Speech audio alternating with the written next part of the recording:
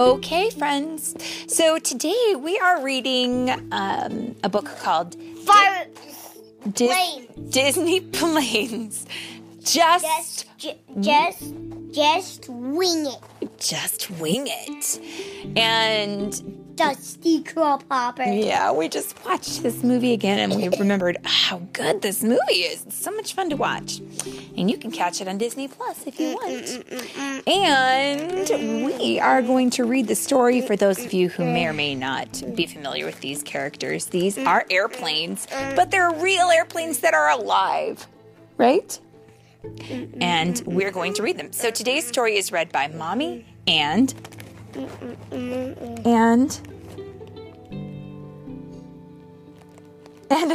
I don't know, he's shaking his head. Oh, you're a little sack boy, aren't you? Yeah. We are really into Sackboy right now too, friends, which is from a video game called Little Big Planet. And with that, we will read our story. Are you ready, Sackboy? Me too. Here we go. After a long flight over the Atlantic Ocean, racing champion Dusty Crophopper can fly a million hours. He can fly right over the whole world. It's amazing. You okay? Okay. He was ready to land in England. Dusty had made the trip to attend Bulldog's retirement party. He spotted the English racer below as he made his final approach to the runway. "Welcome to Hatfield, mate," bellowed Bulldog. Dusty was happy to see Bulldog, but he couldn't understand why his friend would want to retire. "Are you sure you want to stop racing?" Dusty asked. "Yes," Bulldog replied with a sigh. "I just can't keep up with all the new technology." Dusty knew that Bulldog was an excellent racer who could fly faster than almost anyone, with or without new technology. "Say, Bulldog, how about we do a little sightseeing?" he asked. "That's a smashing idea," agreed Bulldog. The two friends soared over the English countryside toward historic Windsor Castle. "That castle is beautiful," said Dusty, "and it's ginormous." "Indeed, old chap," Bulldog chuckled. "It is one of the oldest and largest castles in the world." Then Dusty and Bulldog flew over the maze at Hampton Court Palace. "Let's give the maze a try," suggested Bulldog. Dusty agreed, and the two friends made their way to the entrance. With Bulldog in the lead... I want to see them. Mm-hmm. Do you see? Is that Dusty or is that Dusty? In the picture, we can see the maze. Is Dusty at the front? Is already up there, mm-hmm. and Bulldog still in the maze? Yeah, it looks like Bulldog get out? Yeah, the book says with Bulldog in the lead, the planes quickly found their way out. So I think he led Dusty through the maze. Right? With Bulldog. Yeah, Bulldog was leading. Mm-hmm. "You know, for an old plane, you were pretty amazing in there," Dusty joked. Do you get it? Because amazing has the word maze. Yeah, funny. I don't get it. Oh, boy. Well, it's funny because it's the word amaze has maze in it. Oh, well, anyways. Next, Bulldog took Dusty on one of the greatest wonders of the world, Flownhenge.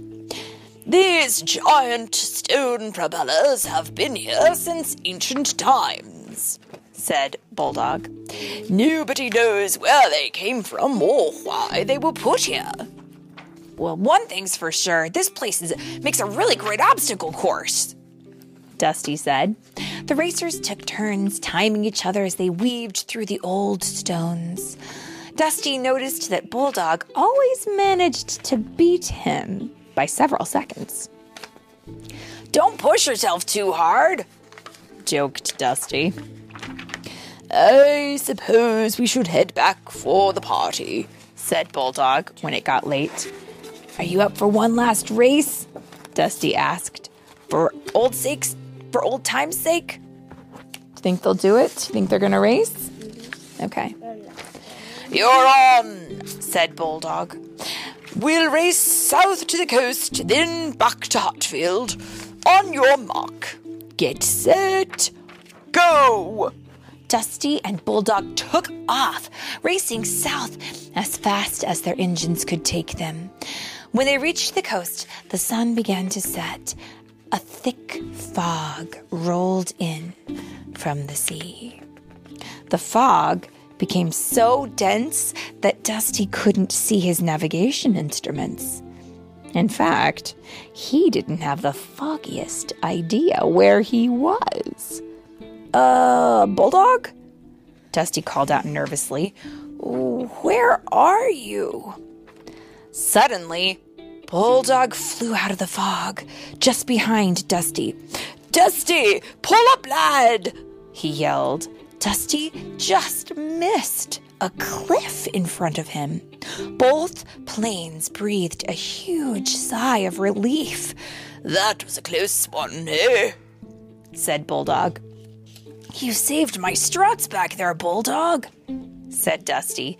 "How did you know I was so close to that cliff?" "I know the area like the back of my wing," Bulldog said. "I simply used my instincts." "What good are instincts?" joked Dusty. "Sure, you can navigate mazes, zip through stone propellers, and fly through fog like a pro, but you're still basically grounded without those fancy gadgets and gizmos. Is this some kind of lesson, mate?"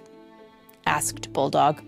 "Haven't you heard that you can't teach an old dog new tricks?" "Come on, Bulldog," urged Dusty. "You got plenty of fuel left in you. If you retire now, that would be plain crazy." That's another joke. Because planes. Yeah, that's right. Bulldog couldn't argue with that logic.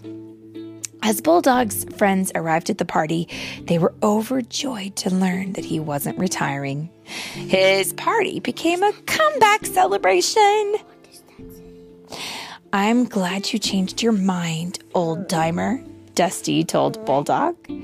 "So am I," replied Bulldog, and everyone cheered. And what a wonderful way to end a story. Don't give up. Just keep trying, right? Mm-hmm. And that is the end. What does that say? Just wing it.